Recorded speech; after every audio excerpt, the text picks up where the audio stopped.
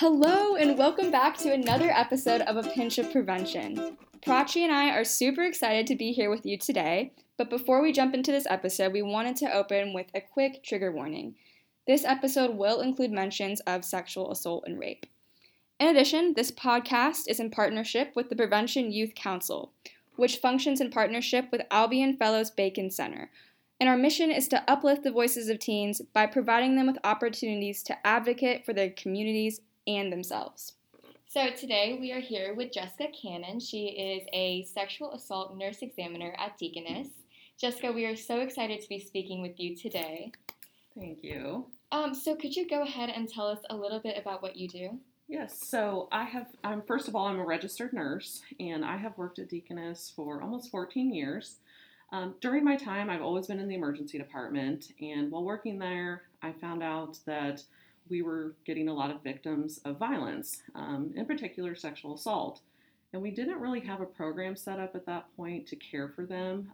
There's a lot that goes into it. So it's not just, reporting to law enforcement. We want to talk to them in a trauma-informed way. We try to not re-victimize people. And we want to collect any potential evidence. So anyway, there weren't any nurses trained in that. So I went to my boss and asked if I could be sent to a special training. So in 2010, myself and another nurse who were interested went to Louisville, Kentucky for our training. It was a week-long class because at that time, Indiana really didn't have any trainings to offer. So we did have to travel out of state. When I got back from that, I was certified in adults and adolescents, but then I also realized that there were a lot of pediatric patients that were being missed that didn't fall into that and how we care for them. So then I went back to my boss again in 2012 and asked if I could be trained as a pediatric sexual assault nurse.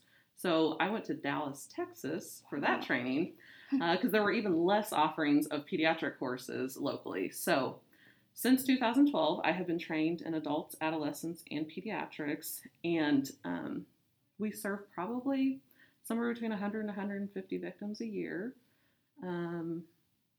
So that's just kind of what I do. That is so awesome. So could you tell us a little bit about what you do on a more day-to-day basis whenever you go to your job? Yeah, so in my role as a sexual assault nurse examiner, we actually take calls. So we are available anytime a victim arrives, day or night, Monday through Friday, weekends, awesome. Holidays, anytime, because as we know, sexual assaults don't all happen during the daytime office hours, right? So if this happens to them at night, they're more than welcome to come to the hospital at any point in time because honestly, the sooner the better for multiple reasons. Not only to make sure that they're okay, that's always our number one priority in healthcare, is to make sure they're physically okay, emotionally okay. We always talk about suicidal ideation because there's a lot of feelings that come up with this. And I always remind, especially teens, they're sometimes hesitant to come to the hospital because they've been engaging in something maybe illegal, such as underage drinking, or maybe they were doing some sort of drug when this happened. But I want to let them know that they're immune from any backlash to that. And most of the times, I don't want to speak for law enforcement, but in my experience, they typically can overlook that type of stuff if there's been a crime involved, such as a sexual assault. So I just say that because I don't want that to be the reason that someone would choose not to report just because they were maybe voluntarily drinking or something. That's not going to be an issue for us, and it's usually not an issue for law enforcement either. But anyway, on a day-to-day, they could arrive at any point in time. If one of us are there, so there's several of us that are trained now. Our program has really, really evolved. So there's probably like 8 of us now, and we serve both Midtown and Gateway Hospital. And I don't want to speak just for Deaconess. I know St. Vincent has a really good program too. So they've got sexual assault nurses as well. At least here locally, those are your options. But one of us, if we were working in the department, would take over care. And then if one of us was not there, they would call us in. And so you would visit with a nurse on staff there and then also the physician. They would medically clear you. And then once we arrived, we have a whole host of questions to talk about. We will call Albion for an advocate if needed, so they can kind of be that unbiased support person for the person there. On top of that, we will do a full head-to-toe exam, just making sure that they are physically okay. We're offering comfort. We're offering photography if that is something that the patient wants. A lot of times, victims will have some injuries on their bodies that I will say a photo's worth 1,000 words. So if they're okay with us taking photographs, we can do that. And then we'll dive into doing a sexual assault kit, and I can explain that more too if you guys want. Yes, absolutely. So this will be lengthy because I'm going to explain all the steps. So first of all, it's a very invasive procedure, and so anybody that goes through this, I certainly feel for them. It comes up sometimes, why would someone false report, or why would somebody want to go through this? We have a lot of, for whatever reason, doubt in victims. We don't believe them when they tell us that something happened to them. And my answer to that is, number one, it's not my job to judge. If someone tells me this is what happened to them, I'm going to believe them. It's no different from any ER patient that comes in and says, my chest hurts, my belly hurts. I'm not going to not believe you. It is what it is. Yeah. So number one is to, believe them. But also we, are going to do the kit if they fall within that acute stage, which we would call like somewhere between 120 hours. Because that is the stage where we can actually collect evidence, or potential evidence, I should say. So we never know exactly if we're collecting things that might be probative or not, but based on the history that they give us is how we're going to collect the evidence. So with that, if you guys have ever watched Forensic Files or anything like that, if you're into any kind of criminal mind stuff, you would know that it's called a kit, and so a lot of people are kind of familiar with it, but they're not really certain what all is entailed.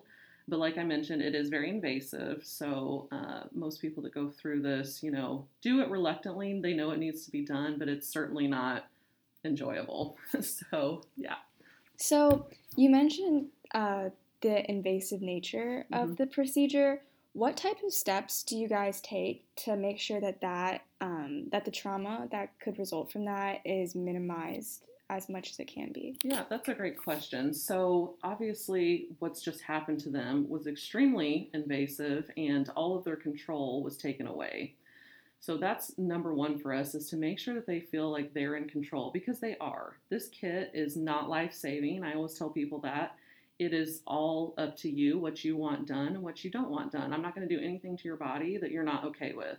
So just making sure constantly, it's not just you consent to everything in the kit. Each step I'm checking in. Is this okay? Oh, so there's multiple levels of consent. There's multiple steps. And I always ask for each step. Is this okay? Is this okay? And then making sure I explain things. I don't just jump in and start touching them. And because we do a pelvic exam where we do have to look down there. And so, again, making sure that's okay. And if that is not okay with them, that's okay. We can still do other parts of the kit. It's not an all or nothing. So, but anyway, back to what we do. It's going to include, you do have to get undressed. So we try to provide as much, privacy as possible, but we do need to look over your entire body. And that's when we do our photographs and document any injuries. Then we're going to collect what we call oral swabs. So if anyone was assaulted orally or anything like that, that's where we would collect that evidence from. We would also swab any parts of the body. So maybe they mention that there might be some DNA somewhere potentially on their body. We would swab any area for that. We are also doing head hair combings. We do pubic hair combings. We also do, like I mentioned, a pelvic exam, so we're also taking swabs from genitalia. And so we also, it's not just females. I know everybody thinks it's only females that get sexually assaulted, and that's not true. We do see males. So they go through the same process, obviously just a little different when we get to that part.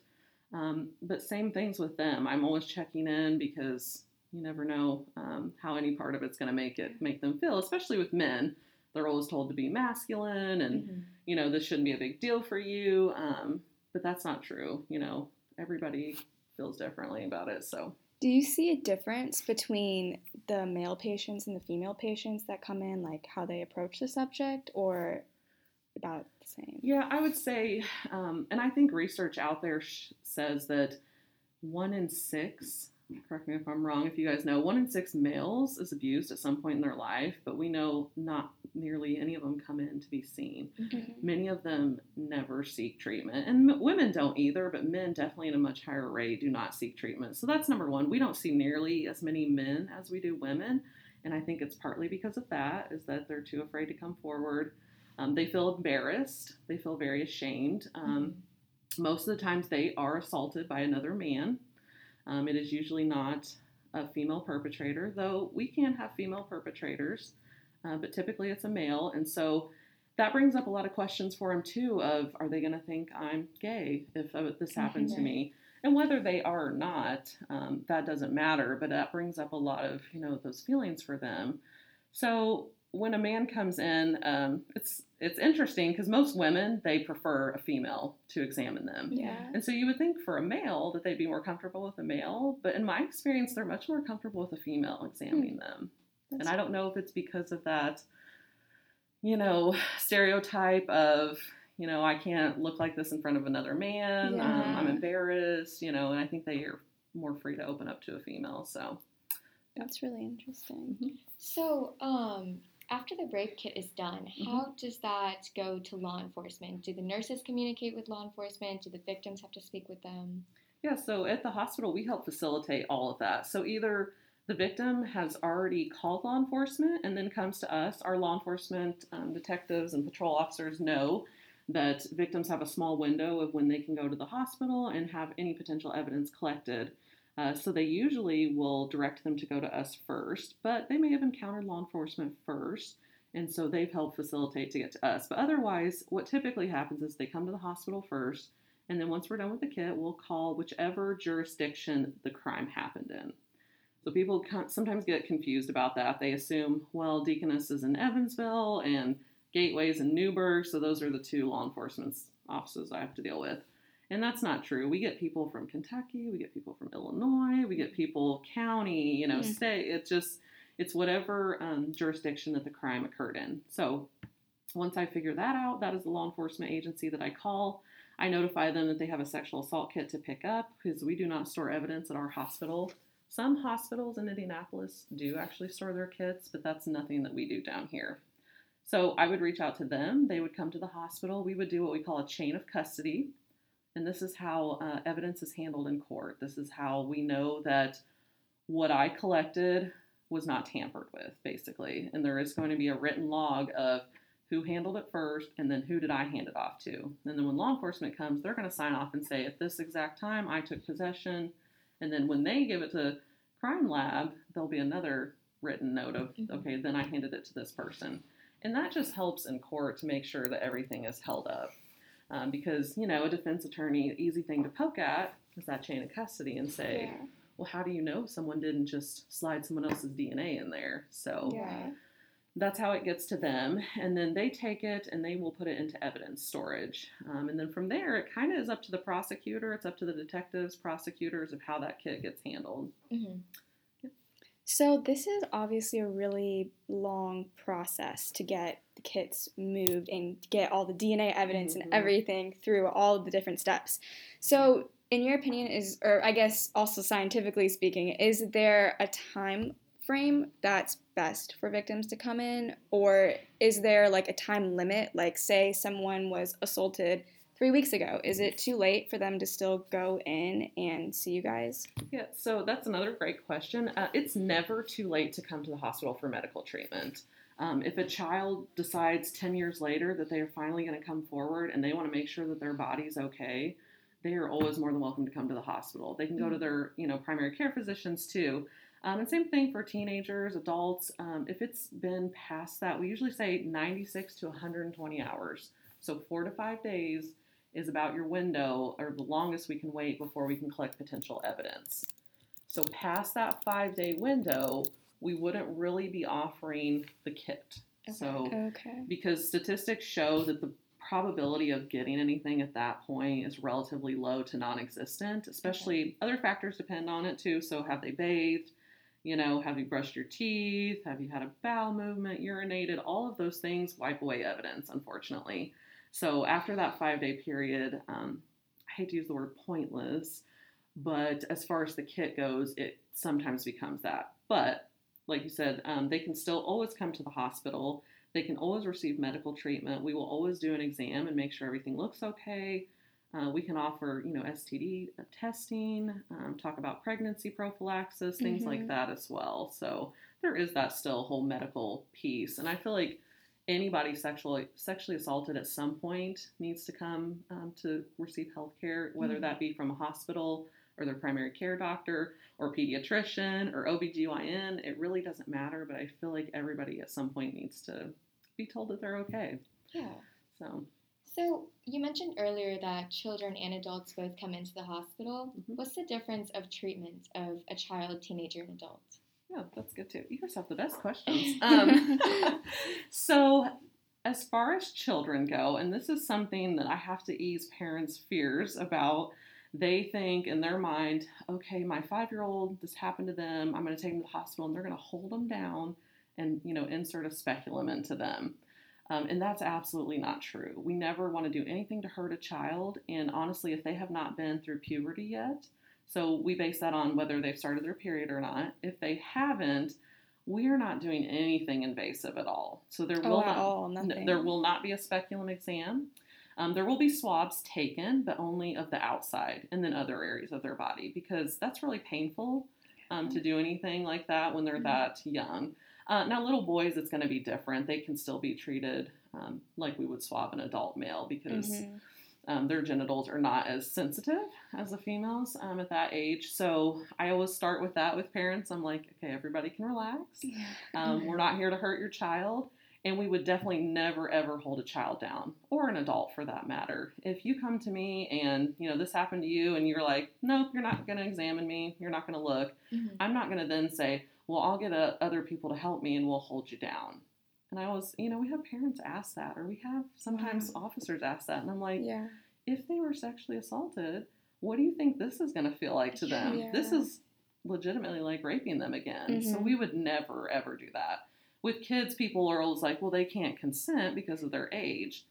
You're right. However, I can get what we call assent, and that just means I need you to be agreeable. I need you to be okay with me looking at your body and touching you. And if a child's not okay with it, I'm not going to press the issue. But most of them, once you get to talking to them, you explain your role. And you talk about how this is, you're like at the doctor's office. I need to look at your body. Your parents right here with you. Most of them are okay with it. But yeah, that's the big difference, is that we're not getting too invasive. And then again, with kids, we don't medicate them like we do adults. So if an adult or a teenager arrives and they've been sexually assaulted, we offer what we call STD prophylaxis. So that includes a lot of antibiotics. We'll offer like Plan B to prevent pregnancy if that's something that they want. So we would give that to an adolescent or adult, but we wouldn't offer that to a child, at least the STD treatment, just because it's a lot of medicines. So we just test them and wait to see if they're positive, if that makes sense. So kind of while we're on the topic of parental consent, I feel like, and Prachi, you can maybe back me up or say I'm wrong, but I feel like a lot of teens and people our age would be hesitant to go into the doctor because they don't want to talk to their parents about these uncomfortable subjects like STD testing and potential pregnancy. Do teen patients have to have parental consent, or is that assent enough for them as well? So in Indiana, typically if you're 16 or older, you can seek reproductive health treatment without a parental consent. And so a lot of people think that this sexual assault exam falls into that. And unfortunately, it doesn't. It falls under a crime against a minor. And therefore, yes, we can still give you treatment, but we do have to have consent of some form. Now, what happens a lot of times, though, especially with the little kids, sometimes the offender is a parent. And that's really sad to say, but can be what it is. Or some sort of relative, grandparent, something like that. And so we want to be mindful of who we're getting the consent from. So if a parent's very resistant to giving that consent, it sometimes raises a red flag. But yeah, they can't unfortunately come in and just say, I was assaulted and I want this done and I don't want you to tell my parents. Because anybody really, but mostly or specifically healthcare workers, we are mandatory reporters. So anybody under 18, if there's a crime involved, we have to notify law enforcement. And this is something I didn't talk about with adults. So if you're 18 or older, you have the option of whether you want to report to law enforcement or not. So you can come to the hospital, you can have the kit, you can have everything done just like you normally would. The only difference is I'm not going to call law enforcement for you. You don't have to talk to them. You don't have to make a report, and that's okay. And we encourage people to do that if they're on the fence. So sometimes people are like, well, I don't really know if I want to report this, but I know I need to go to the hospital and have this done. So there's no harm in having it done. And then if you don't decide to move forward with it, that's okay. But it's even worse if you do decide to move forward and you never have the kit done. Right. Because then we're lost at that point. So I always tell people, if you're on the fence, come and have it done. You can always decide about the reporting later. I know just from talking to some of the law enforcement officers, they do keep the kits for quite some time. We used to tell people only a year. It really depends on the jurisdiction, but at least a year you have to decide, do I want to move forward with this or not? So, but yeah, under 18, unfortunately, and I'm just honest with them. If I have a teenager come in and this has happened to them and they tell me, I don't want to tell my parents, before we get started, I'm like, I can't, like, I'm mandatory reporter. And you have to do this. So what do you say to those kids who don't want to come in because they don't want to talk to their parents about it? So I don't really encounter them at that point typically. So well, I guess what would you say to people maybe? I would say, is there other legal guardian that could step in for them? And also, they think their parent has to be in there for the whole exam, and that's not true. Most teenagers, are very aware of their bodies. They don't even want to get undressed in front of their moms anymore. So if a parent is with them or they need to be there and they don't want them to be, I always let them know, like, you can tell them as much or as little as you want.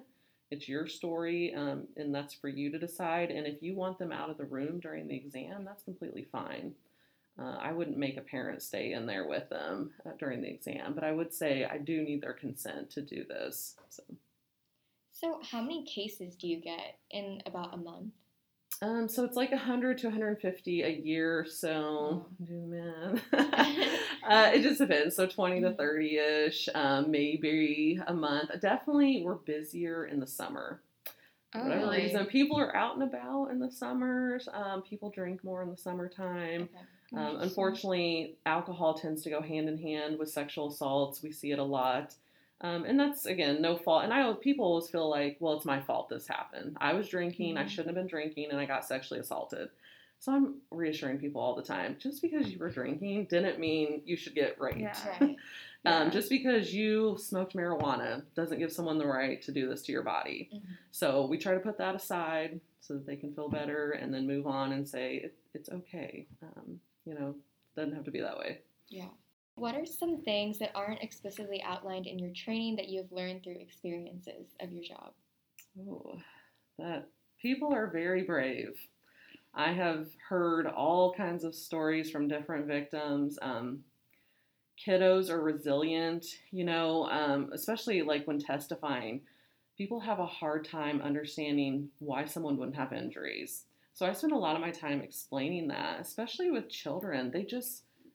Children and adults typically don't have injuries post-assault. And jurors think this, well, if someone was raped, they should be all, beat up and bleeding and all of that. And that's not true. And I always have to explain, if they're an adult, the vagina was meant to birth a child. It is meant to stretch. And so there are reasons physiologically that there may not be injuries. And not to mention, if people come to us later, so not within those first 24 hours, the chance of us seeing an injury that might have been there are extremely low because the vaginal tissue heals very quickly. I always explain it. It's like biting the inside of your cheek. Mm-hmm. You feel it initially, but usually by the next day, it's pretty much healed up and it's gone. Vaginal tissue is a lot like that. So I say, even if there was an injury, I may have not seen it because they didn't come to me until day 3 or 4. So yeah, definitely learned that most people don't have injuries, that, like I said, kiddos are resilient, and they've been through so much and are still okay on the other side. amazes me. Yeah. Have you ever testified? Sorry, No, you're fine. Have you ever testified before? I have, not a lot, maybe 4 or 5 times. A couple were on child abuse cases, sexual assault, and molestation, and then 1 or 2 adults I've testified on. What do you normally say whenever you testify? Well, so when we get called to testify, we're either being called as a fact witness or an expert witness. And typically, working at the hospital, it's going to be a fact witness if I was the one doing the exam. So in that case, I'm just like I'm telling you guys, these are the steps of the kit.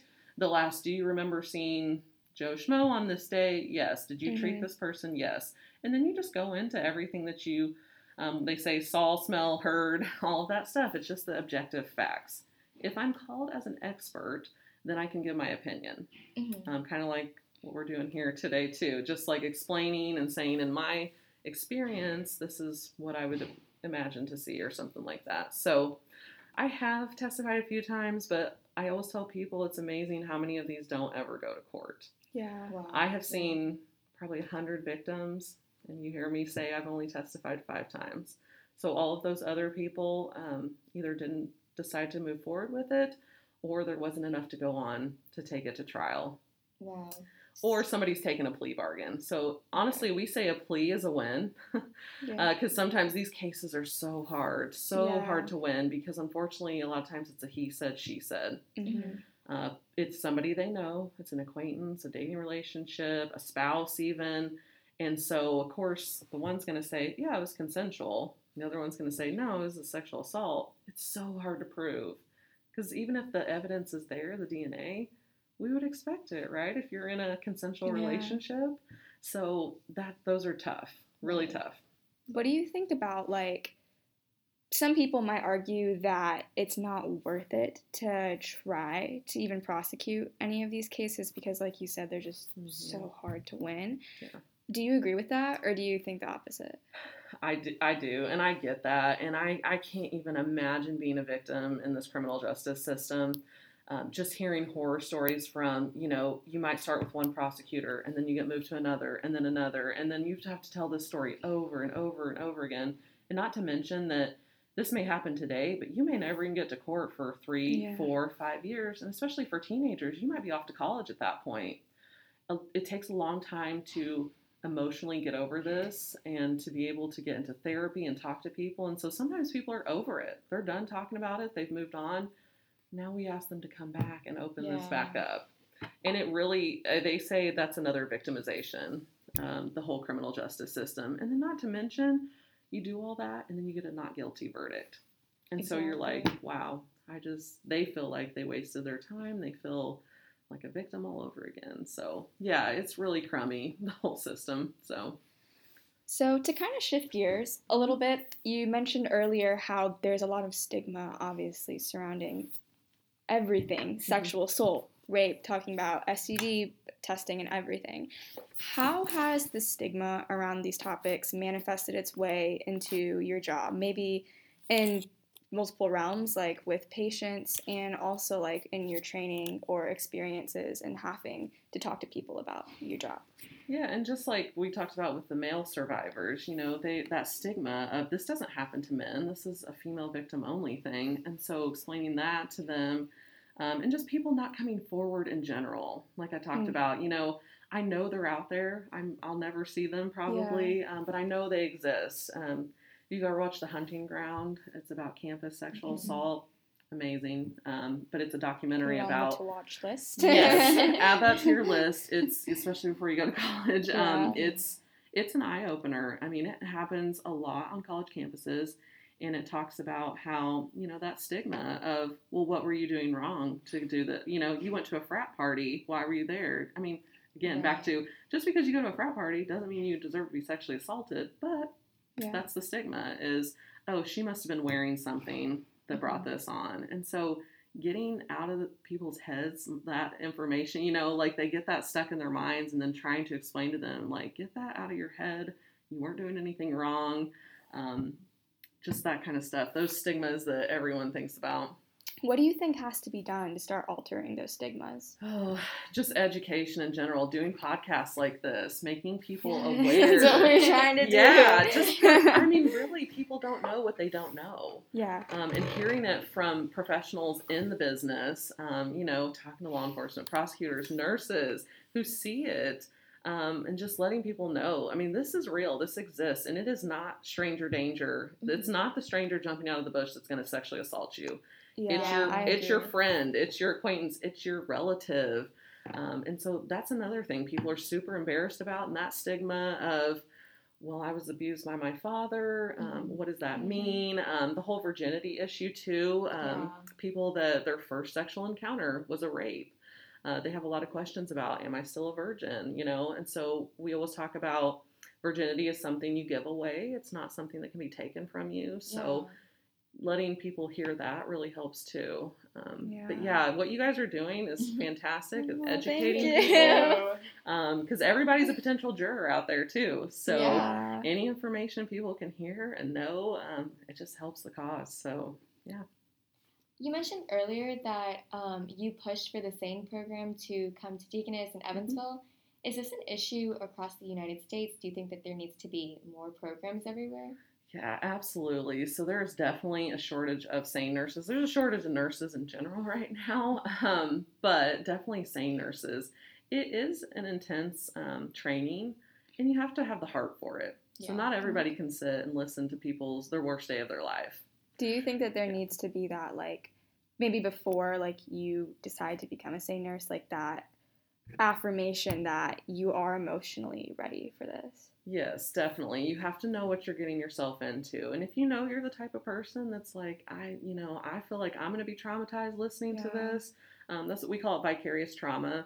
When, a healthcare provider, somebody has to hear people's, awful stories, sometimes we can start to feel like, wow, the world sucks. You become cynical and you feel like everybody out there is a rapist. And it really does start to affect you. So if you know that about yourself, that you're not going to be able to handle that kind of stuff, probably not the best for you. So it's definitely not for every nurse. It is definitely not for everybody. So our nurses, at least my coworkers, are very happy to have us because they know that they would never want to have to do this job. Yeah. So they're happy and supportive of us because these exams take like 4 to 5 hours on average. Wow. Yeah, that's what I mean. Back to it's invasive, it's very long, and so I never think that anybody just comes in, makes stuff up, and wants to have this done. Because I call it it's like a stress test to see if you can sit through all that. So, yeah, it is definitely a nationwide problem, especially rural areas. Sometimes they don't have a SANE nurse at all. Yeah.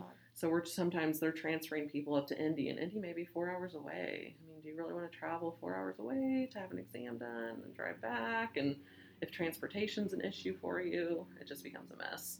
So. Yeah. So what do you think needs to be changed so that more people have access to this, to having like access to a SANE nurse? Do you think that that has to happen at the upper level, or is that also kind of changing people's mindsets that they need to create these types of programs? Yeah, I think legislation has done a great job. I think people don't know this either, that these exams are paid for by the state. So people that are concerned about these medical bills or, is my insurance going to cover this? They don't really need to worry about that in Indiana. It is paid for by the state, by the Indiana Criminal Justice Institute. So I think that, there's been a lot of violence against women acts that have come out to help support that kind of stuff. And so I think we're getting there. It's been slow, but I think it's getting out. And like I said, again, this education and just Deaconess, at least we've tried to promote it we added it to our website of these are the steps. If you're encountering this is what you can do, and this is how you proceed. And so just, talking, I talk to USI senior nursing students, letting them know it's like the more people we can touch and talk to about this. I mean, you just never know that this stuff existed until you heard it. So yeah, I didn't know that being a SANE nurse was a thing until we started doing the podcast and we heard about it from Emily Hall. Yeah, so it's great. This is another reason why this is great is because like you said, a lot of people don't even know that this exists or is an option for them. And even if you don't know that that's an option wherever you live, just make sure you're going to the hospitals. They can help facilitate any type of treatment or, coordinate you going to another hospital that does offer it.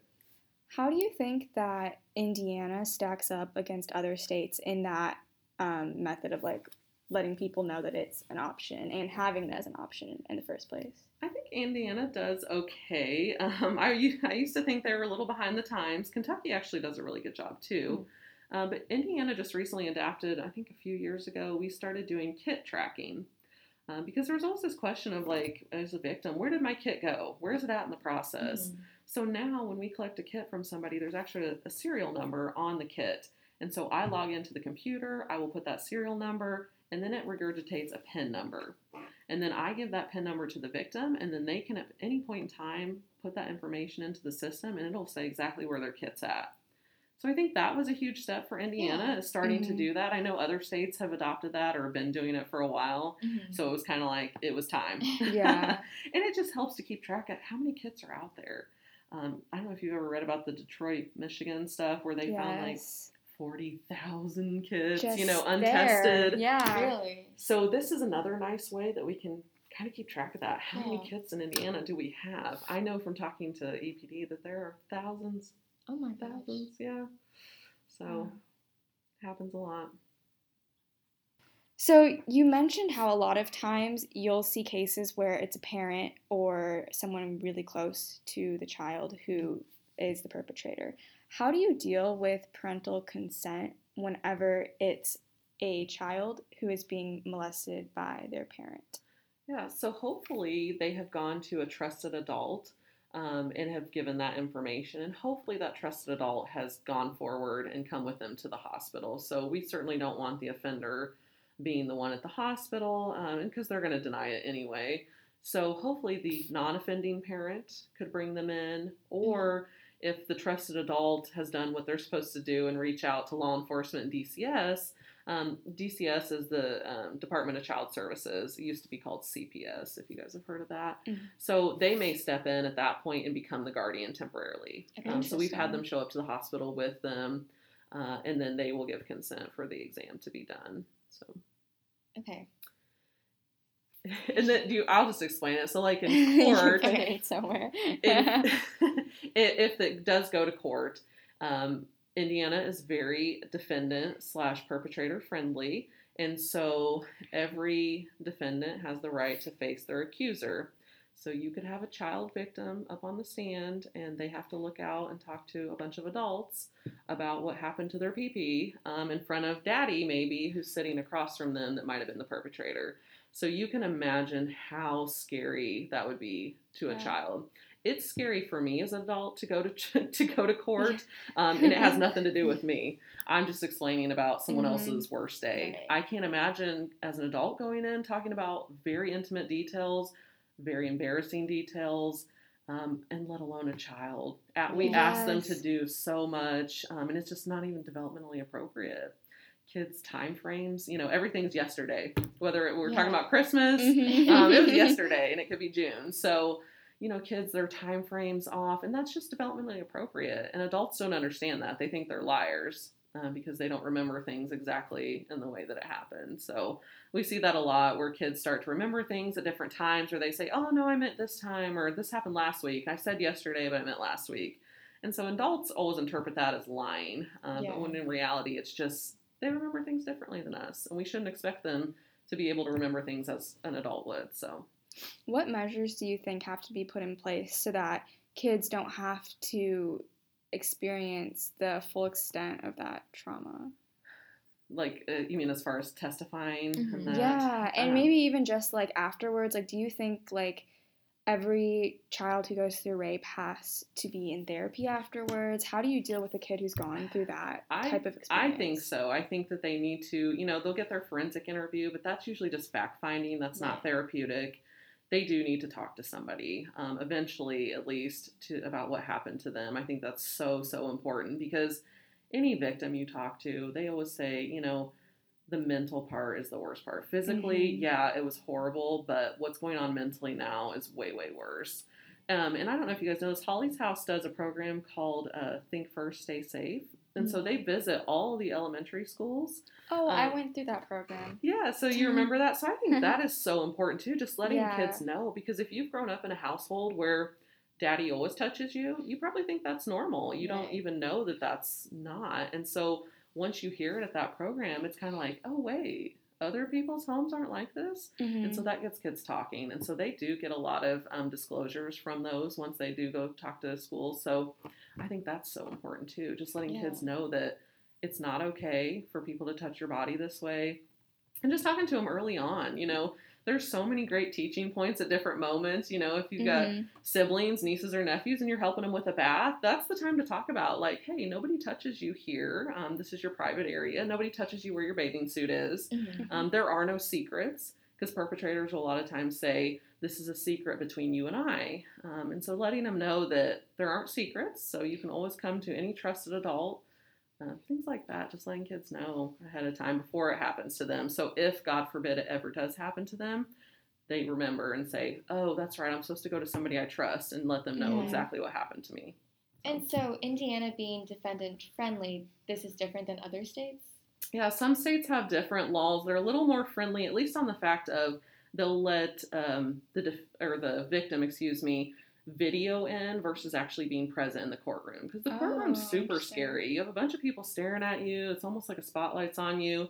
And so sometimes they're more comfortable just doing a video recording. And also some states will allow that forensic interview that happens in a nice, safe space. They will allow that to be the testimony. Wow. Indiana does not allow that. So Indiana's a little behind the times on that stuff. I agree. Yeah. So is there anything else you would like to add? I don't think so. I mean, I appreciate you guys being interested in this and wanting to learn more. Anybody that wants to learn more about it, I'm happy to explain. Yeah. This is a truly heinous crime, and I think it's not always taken as seriously as other things. Yeah. When it should be. And I don't think justice is served for the most part, unfortunately. And I could totally tell from a victim's standpoint of why they would never want to come forward. And also just don't ever feel like you're alone. Even if the medical piece is not something that you want, there's always advocates if you just need somebody to talk to. Yeah. Or if you just want the medical part and you don't want to talk to law enforcement, that part is always available to you too. So just know that you always have options. We're never going to force you to do anything. And as long as you're 18, we'll let you decide if you want to report or not. I completely agree. And I really enjoyed hearing you talk about how we have to change the stigma so that people do not feel like they're alone anymore. And I think that's a great point to bring up from not only our social perspective, but also from a medical perspective as well. Yeah. Well, thank you so much for speaking with us today. We really enjoyed having you on this podcast. We learned a lot. Yeah. I didn't know a lot about this. Good. This Well, was so you. great. Yes. Thank you so much. You're welcome. Okay. If you're experiencing rape, sexual assault, or domestic violence, Albion Fellows Bacon Center is located near Southwest Indiana, and they provide resources and help for anyone, and you are not alone if you are experiencing that. And they have a 24/7 hotline. Their number is 812-422-5622. And additionally, the National Domestic Abuse Hotline is 800-799-SAFE. And you can also call RAIN, the Rape and Incest National Network, and they have a hotline that is open 24/7, 365 days a year, and that hotline is at 800-656-HOPE. Thank you so much for listening, and stay tuned for more Ingredients of Change.